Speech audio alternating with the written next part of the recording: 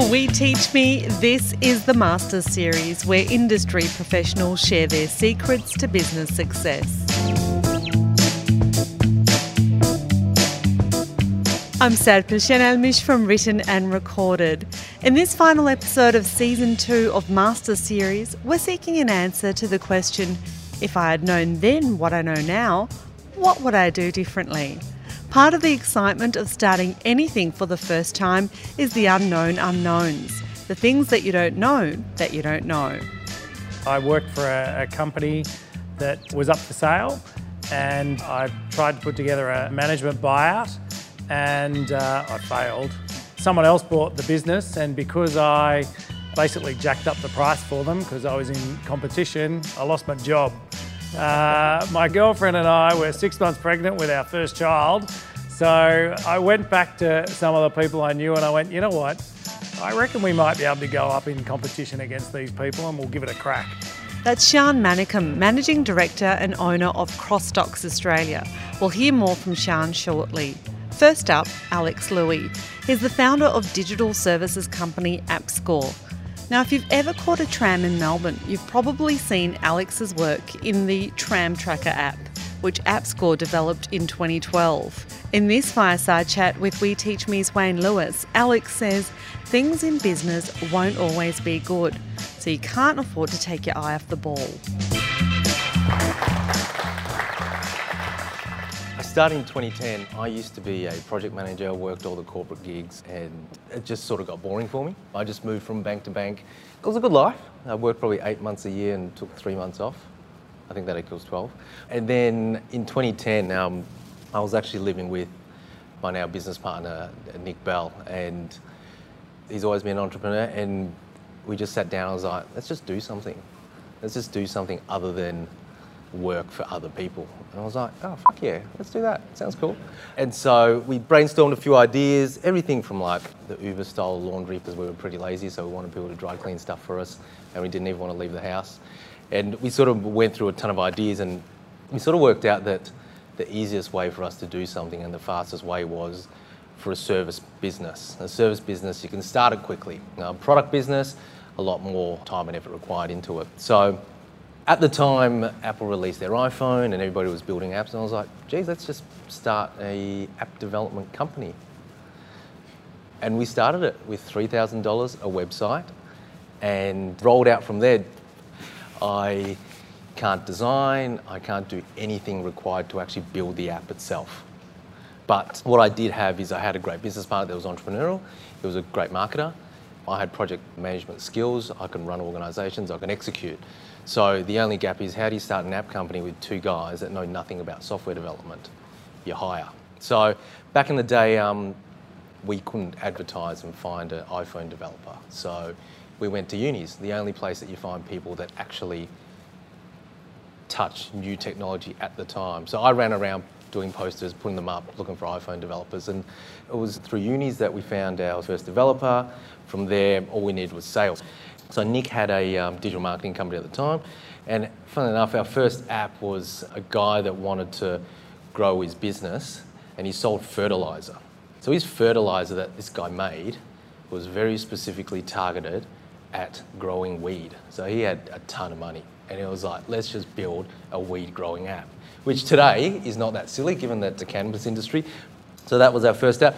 And we sort of worked in the startup space for a very long time, for maybe about 3 years, dealing with everybody with ideas. I've heard everything under the sun, and I've heard them multiple times. So some of those early days and some of the challenges that you faced, obviously trying to win that new business and those new clients. Can you talk a little bit about that for us? We did a lot of online marketing, which at the time was very new, PPC, SEO and all that sort of jazz. And we got a lot of clients because the market was right. Everybody wanted to build an app, and we catered to that market and we picked that market. At the time, I did everything. I had to sell, I had to project manage, I had to hire, I had to do the finances. We had a finance person do it, but I had to oversee it. So I had to do absolutely everything required to start and run this business. And it was tough. I paid myself no salary for 3 years. So absolute donuts. Every last cent was invested back into the business. My first salary check that I gave myself, I paid myself 60 grand a year after 3 years. Through that entire time, I lived off I had a few rental properties and stuff like that, but I had no liability. So I could completely fail and walk away and it not be an issue. I would walk back into a contracting job and just do that. But at the same time, I wanted it to succeed. So that's why for 3 years, I didn't live off nothing, but I was on a pretty shit salary that I was paying myself through other investments that I built up over time. And what was the feeling like when you won your first major client? What was that like and who was it? It was awesome. Our first corporate client was Yarra Trams.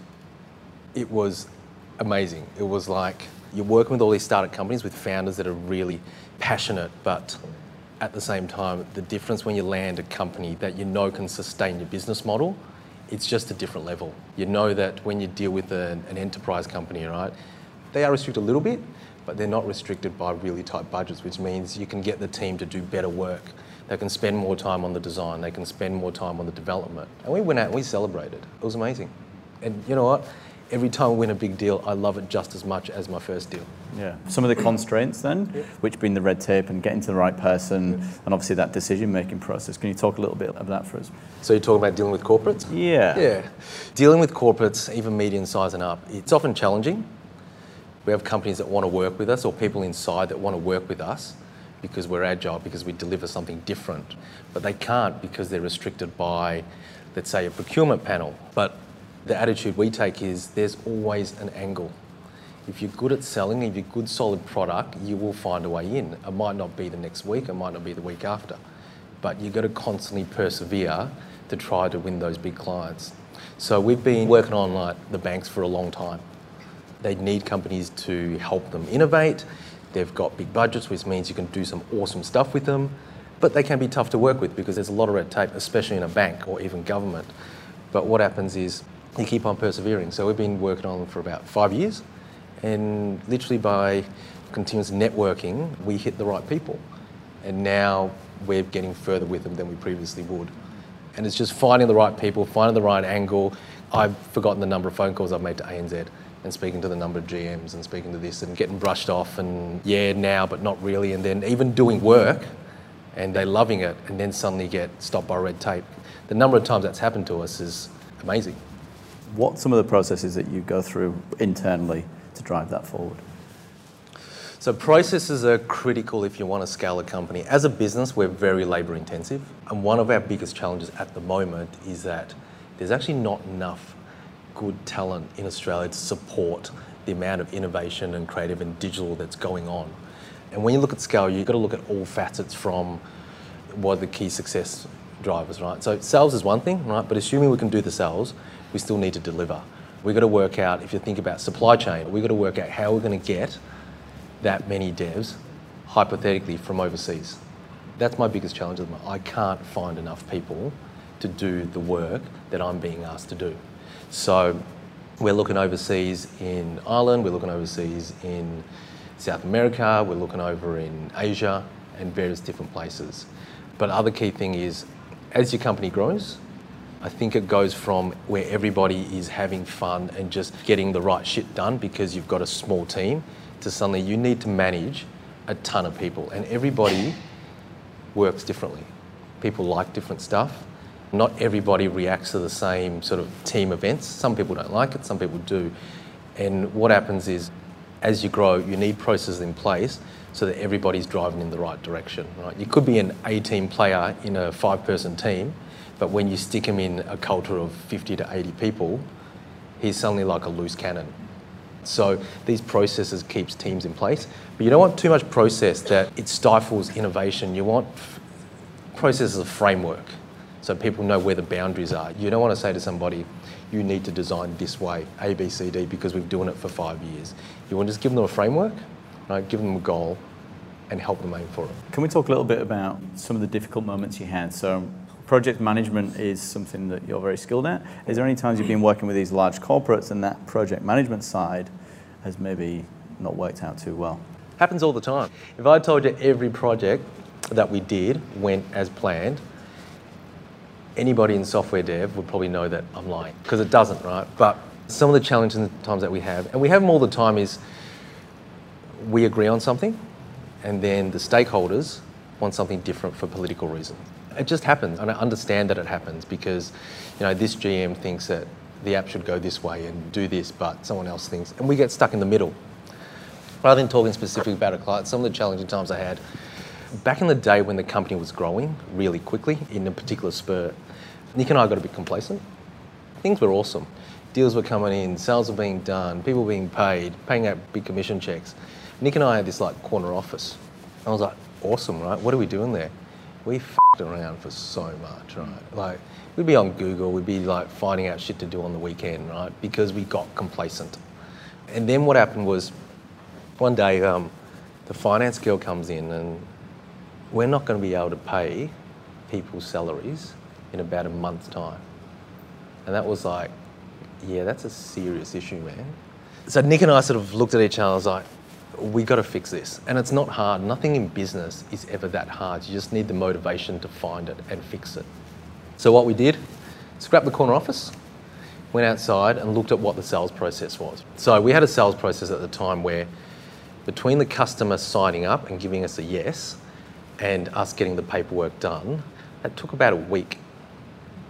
And between then, in sales terms, a week is a very long time because customers get cold, they change their mind. So we had a lot of deals dropping off, even though customers said yes. So my sales guys were booking all these deals that never came through. We were looking at the numbers going, oh yeah, mate, we're getting good sales. But the cash flow wasn't reflective of that. So we scrapped the corner office, we moved in with all our sales staff, and we spent 24 hours looking at where things were going wrong. And that process is what we looked at fixing, right? If you get a yes, it means somebody wants and they likes you, they want your service and they see that you add value. How do we get that conversion done, right? So back in the day before things like digital signing, we looked at it and I was like, we're going to get a lawyer to loosely review it. And the second that somebody said yes, you'd send them an email with high-level terms and conditions, and then it would be written in basic English rather than legal jargon. And then all they need to do was return to us and say, yes, we agree. For us, that was enough for us to lock in the deal, which means that you got customers whilst they want your solution, they're excited about it, they genuinely feel the need, and they'll give you their credit card to bill. So that changed the 7-day process into literally, I think it was about 8 hours. That's how sales came back up, and probably within 3 weeks, we were profitable again. Things won't be good for a long time if you take your eye off the ball. And thinking about tonight's topic, so if you knew then what you know now, can you touch a little bit on that for us, please? Probably the biggest thing is to never give up. The word entrepreneur actually sucks. Being an entrepreneur is not cool. Building something successful is cool. Back in the day, I thought it was all about just going to work and creating stuff. And I didn't know what I was creating, right? But I knew it was hard. But I didn't know how hard it was. Like initially it was like, yeah, I'm an entrepreneur, I'm building apps. How cool is this, man? Everybody's talking to me. I'm a business owner. That's not cool, man, because you're not doing anything. You've got no money, it's a struggle, it's hard. But if you continue to persevere and keep on pushing and find the angles, you will succeed. The reason that Nick and I work together well is because we're not precious about the idea. In a business sense, there is no place for egos. Like, there is no place, I'm right because I'm the MD, because I'm the boss, right? You can still make mistakes. So that's probably the biggest one. Guys, can we have a round of applause for Alex Louis of AppScore? Thank you very much, Alex.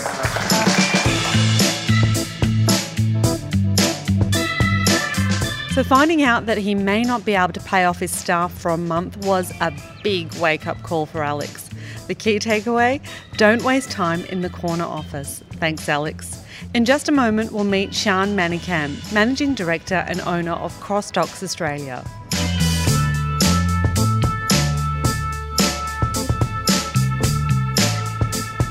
Master Series is presented by We Teach Me. With a goal of being the world's biggest school without campuses, We Teach Me is the perfect meeting place for students and teachers. Find face-to-face classes near you at weteachme.com. This podcast is produced by Written and Recorded. Podcasting is a way to build your business by reaching, educating, and entertaining your customers. Find out who is listening at writtenandrecorded.com. And now, back to the podcast.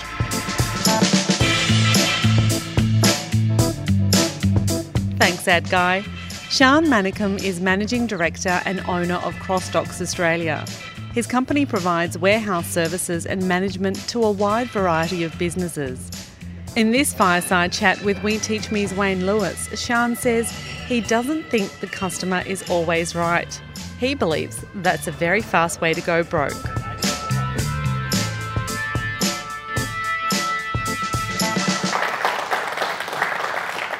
Back in 2004, I worked for a company that was up for sale, and I tried to put together a management buyout, and I failed. Someone else bought the business, and because I basically jacked up the price for them because I was in competition, I lost my job. At the same time, my girlfriend and I were 6 months pregnant with our first child, and I didn't have a job, and I didn't have 4 investment properties, and I was just about to become a parent. So I went back to some of the people I knew and I went, you know what? I reckon we might be able to go up in competition against these people and we'll give it a crack. So we gave it a crack. Obviously, it's a stressful time, 6 months into a pregnancy. What was going through your thoughts at that time if it didn't work out? Holy shit. That's all it was. Holy shit. Do you know what? For me, it was that survival mode that I went into. And, you know, I knew we had some good ideas. I knew we had some great connections. So my business partners were well connected. They certainly gave me better connections than I'd ever had before. So from that point of view, I had the backing. We put enough money in the bank for me to live off for about a year. And so really it was just all about peddling. And was it the connections that mainly contributed to the success? Do you know what? That was the interesting point. So these guys were all connected to larger multinationals. So they were very well connected into organisations like Mobil, Caltech, Shell, BP. And do you know what? They opened the doors and these people just loved hearing from us, but they weren't interested in buying from us. So how did you make people interested in buying? We went out and we canvassed more the SME market, and we found organisations, their growth was stifled. And their growth was stifled because they were trying to be everything to everybody. They had a great product range and they had an office up the front, and out the back they had this warehouse, and they had no idea how to run a warehouse. So we went to them and said, you know what, we can take that headache off your hands and we will let you focus on what you do best. And it's not running a warehouse. And we slowly grew from there. Can you talk a little bit about that management system then and what went into building that? So we actually invested in a warehouse management system. I'm not a big believer in luck. I certainly haven't seen a lot of it in my life, but I can tell you one very lucky story in business. We needed to get this warehouse management system because what we needed to do and the complexity of the clients that we're dealing with, we needed to get some serious software. So, you know, we couldn't build it, so we had to go and buy it. And it was going to cost us about 200 grand. We couldn't fund it, so we went to the bank and we said, you know what, we'd like to borrow the money for software, not hardware, for software. We'd sort of analysed and procrastinated and, you know, we'd gone through the process and we'd build business cases and put a model together and, you know, we'd done all those exciting things. And somewhere along the way, we just went, you know what, it. We're just going to do it, right? We don't think we can pay it off just yet, but we're just going to do it. So we signed up the documents and we got the funding and we put the system in April 2008. Anyone remember what happened at the end of 2008? GFC. So can I tell you, if we procrastinated another 10 months, we would never have got the funding. Would never be sitting here talking to you about logistics. Yeah. Were there any kind of pitfalls in that dev company that you used for that? What was kind of the relationship like with those guys? Was it plain sailing or were there headaches along the way when using those? I mean, there's pitfalls in every relationship, right? So it doesn't matter what relationship you've got, there's always going to be a pitfall. I suppose it's how you manage them, that's the key. One of the things that we did with them, and you know, it was partly by design, partly by default, but we became their guinea pigs for any new functionality they wanted in the system. And in addition to that, we also became the key site where they'd bring new clients to show them how the system worked. So we, in effect, formed a very strong relationship with this software company. And like any software company, they were always under-resourced, always had a lot of great ideas, but getting things done could be tough. But you know what? It was less tough for us because of the relationship that we'd formed with them, because of the fact that they could ring us up and say, you know what, we've got a new client. We'd just like to bring them through your site, show them how the system works. Are you open to it? So I would spend probably 3 times a month sometimes helping them canvas their product in our warehouse, which ultimately got us a leg up. Because when we did need that new functionality or we need to get it pushed to the front of the queue, we had a little bit of leverage. So it definitely helped us for sure. So being the guinea pig then, did that help with the innovation side? Were you ahead of? Absolutely. And you know, they were kind of smart because they realised that we were kind of smart, and they went, you know what, if we actually listen to these people and we take what they're saying on board, we could get some of these things in place. So yeah, we definitely contributed to their growth for sure. Yeah, so that feedback loop, are you listening at the same time from your customers, the warehouses that you're managing, and then feeding that back up? How does that work for you? Yeah, absolutely. So our best relationships are collaborative relationships. We are an integral part of everything that they do, and they are an integral part of everything that we do. With most of our larger clients, we have weekly operational meetings. We go through the constraints that we're creating. We talk about the constraints that they're creating, and we work out what are we going to do to minimise those constraints for both of us. Because at the end of the day, if we're doing something that's slowing them down, that's a problem. But conversely, if they're doing the same for us, that's a problem. We're just an extension of what they do or what they used to do in-house. So it becomes a pretty easy relationship as long as we remember where the grassroots were. Can you talk a little bit about your values maybe and where those grassroots lie for you guys? Yeah, sure. I mean, our core values, we do like to keep things very simple. We're a service business. We're there to serve, and we're there to make sure that we can help our customers grow. We don't always believe that our customers are always right. That's a very fast way to go broke sometimes. We're ultimately there to serve and to listen to our customers. So, you know, as long as we can instill that into our staff, then it helps us go a long way. And how do you manage them effectively, assuming that you do now? That's a very good point there, Wayne. That's a very good point. I think it all starts at the recruitment process. There's probably 2 key things. It's that recruitment process, so get them right on the way in. But to get them right on the way in, you've got to know what you're looking for, right? That's definitely the key. You've got to really clearly define what it is that you're looking for. We rarely look for skills. You know, skills isn't the core component that we're looking for. We're looking for core values and fit. That's the key thing. At the end of the day, I did want to pipe in before. It was a very technical term for those people that you didn't want in your business, and they're called competent assholes. So they're really f***ing good at their job, but they piss off everybody around them. That's a very painful experience, right? And the problem is you get lured into the sense of security of, shit, I can't do without them because they're so good at their job, but it doesn't help anybody. So I think the key thing is you've got to understand what are you looking for first, and that's where those core values come into it. Now, putting together a bunch of core values, that's a piece of cake, right? Like, that's really easy. You get a whiteboard, you get everyone to put up their concepts, you pick the most famous ones or the most regular ones, and you put a few emojis up and bang, you're done, right? That's easy. But the next thing you've got to do is you've got to believe in them and get them instilled so that they're being used on a daily basis to make decisions within your business.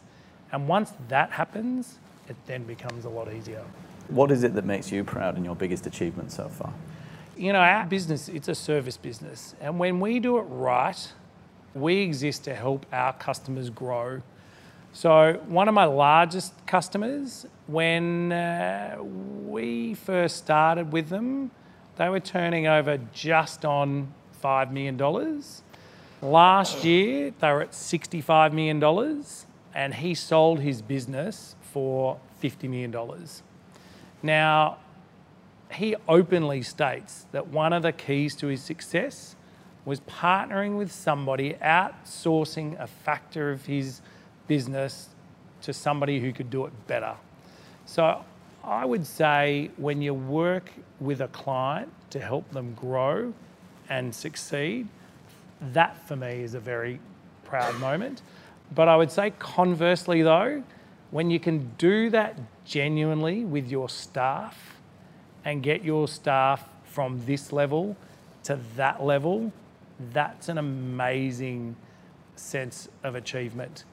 And then to top it off, to get that staff member to come up to you and go, you know what, couldn't have done it without you. That's, again, an amazing achievement. Tonight's topic, if you knew then what you know now, what would that be?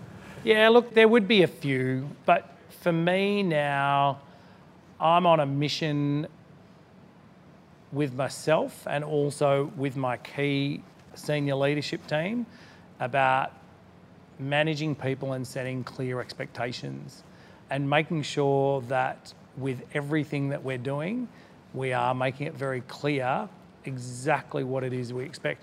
And that extends to customers, it extends to suppliers, it extends to staff, it extends to, you know, the people above you and the people below you. Because if you haven't made that expectation clear, and that can be just as easily with a customer, just because a customer says, I want this done and I want it done by then, if we can't achieve that for them, if we can't create that experience for them, we're going to make our expectations clear. So the hardest thing to do is actually say no. For too long, I was surrounded by a whole lot of people saying, yes, Sean, yes, Sean, yes, Sean. That didn't help. May stroke your ego temporarily, but that didn't help. The best thing that I'm looking for is now those people that go, you know what, it's not going to fly. Not today. Might be able to do it next week, but not today. So I think the key for us is, if I knew how to manage people better back then, I'd be in a different situation now. Guys, can we have a round of applause for Sean at Mackinnon? Thank you very much, Sean. So for a business managing staff, finding the right people starts at the recruitment process. That's a hot tip from Sean there. Thanks, Sean. And thanks, Alex, as well. And that's a wrap. The final episode of Masters Series for 2018. Thank you to everyone who shared their story, and thank you for listening. I'm Sadhya Shenalmish from Written and Recorded, and for We Teach Me, this was the Masters Series.